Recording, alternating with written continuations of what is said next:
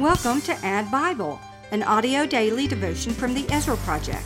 Alan J. Huth shares a Bible passage with comments from over 35 years of his personal Bible reading journals and applies the Word of God to our daily lives. Today brings us to Luke chapter 13. We'll read about a fig tree. We'll read about a narrow gate. We'll listen to our guest reader, Dr. Dennis Furr, my personal medical physician, as he reads Luke chapter 13. Luke chapter 13.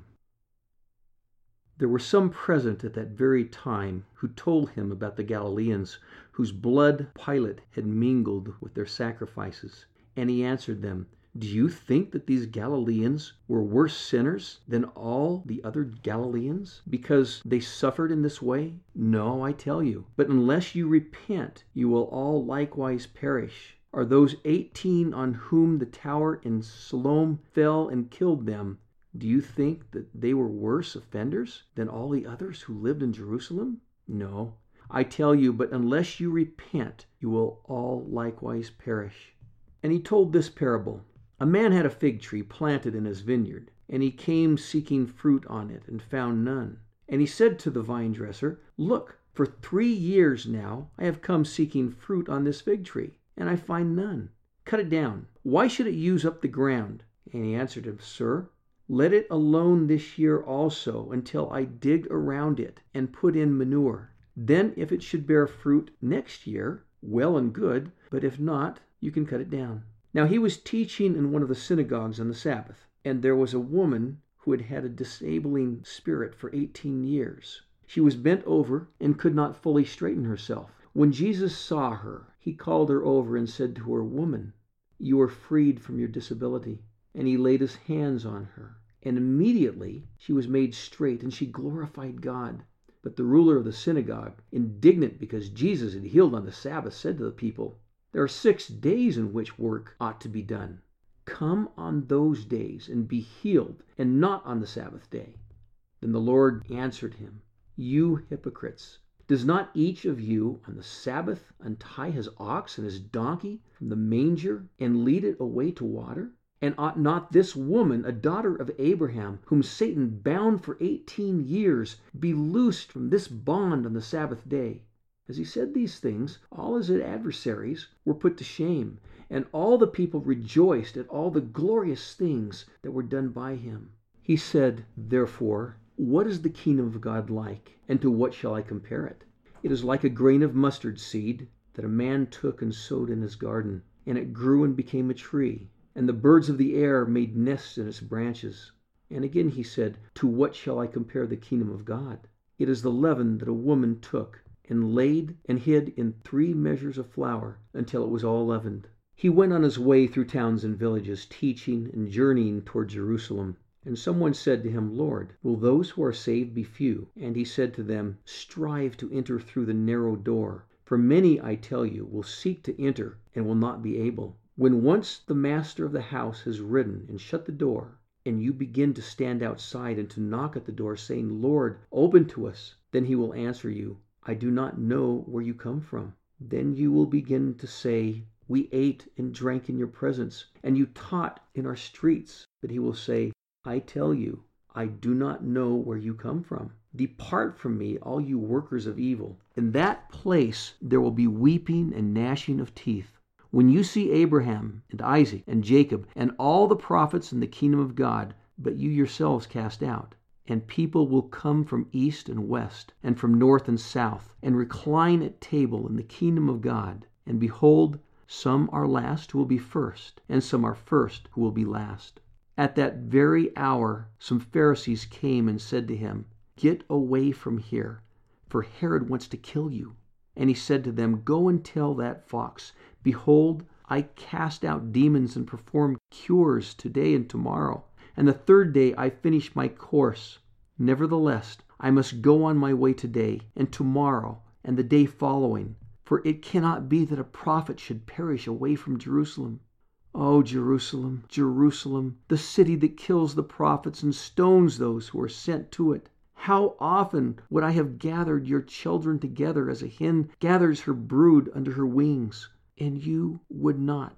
Behold, your house is forsaken, and I tell you, You will not see me until you say, 'Blessed is he who comes in the name of the Lord.'" In 1994, at 39 years old, I read Luke chapter 13, and I wrote in my personal Bible reading journal, "Fertilize me again this year, that I might bear fruit for you." Then I wrote, "What is the kingdom of God like?"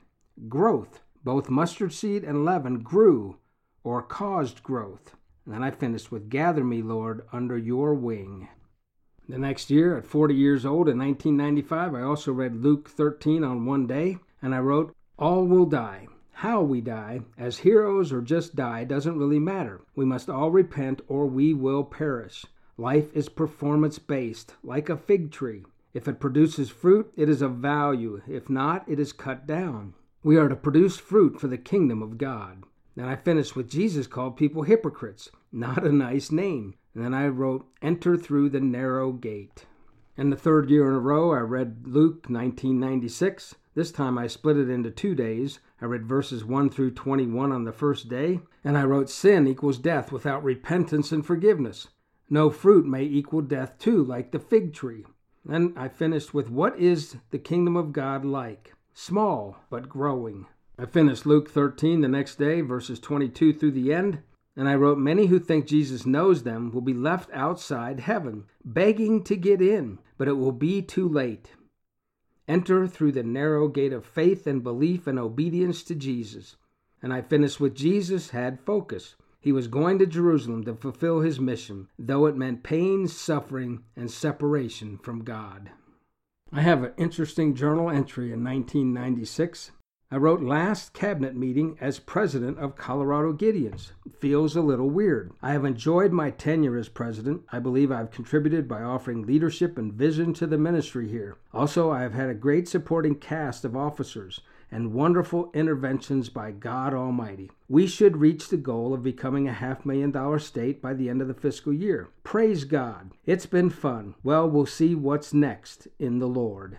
That was 1996, and I was finishing my third term as president of the Colorado Gideons International. What's next became many, many more exciting opportunities. I became part of the International Extension Committee and had 18 countries in Asia and the South Pacific to oversee on behalf of the Gideons International. I became a USA trustee for 6 years, serving on the International Cabinet. And I was elected International Treasurer and served 3 years in that capacity, and today serve in my third term as Vice President of the Gideons International. That question I asked 22 years ago in 1996, "It's been fun. We'll see what's next in the Lord," has certainly been fulfilled in my life in service in the Gideons International. Much of chapter 13 is focused on salvation. Verse 3 says, "Unless you repent, you will all likewise perish." Verse 5 again says, "No, I tell you, but unless you repent, you will all likewise perish." Verse 23 says, "And someone said to him, 'Lord, will those who are saved be few?' And he said to them, 'Strive to enter through the narrow door, for many, I tell you, will seek to enter and will not be able.'" Do you think you're going to heaven? On what basis do you think you're going to heaven? Well over 90% of all people think they're going to heaven. Most think they're good people, and therefore God will let them in because they're good people. That's not what the Scripture teaches. We see it here in chapter 13 of the Gospel of Luke. We also see the principle of bearing fruit. The fig tree was expected to bear fruit. The mustard seed grew and became a tree. 3 measures of flour produced enough bread to feed 100 people. So the practical application from chapter 13 of Luke is this. First, enter heaven through the narrow gate. Repent, seek his forgiveness, and you will enter heaven through the narrow gate of Jesus Christ. Next, while we're here, produce fruit for the kingdom of God. Maybe you need a little fertilizer. Maybe you need a little pruning, but bear fruit like the fig tree, the mustard seed, and the flour. God expects us to bear fruit for his kingdom while we sojourn on the earth. And lastly, let Jesus gather you under his wing. To me, that means daily. Meet with Jesus each and every day of your life. Never be too busy to spend time with God. In verse 34, Jesus reminds us he wants to do this. "How often I would have gathered your children together as hens gather her brood under her wings, and you would not. Gather under the wings of Jesus.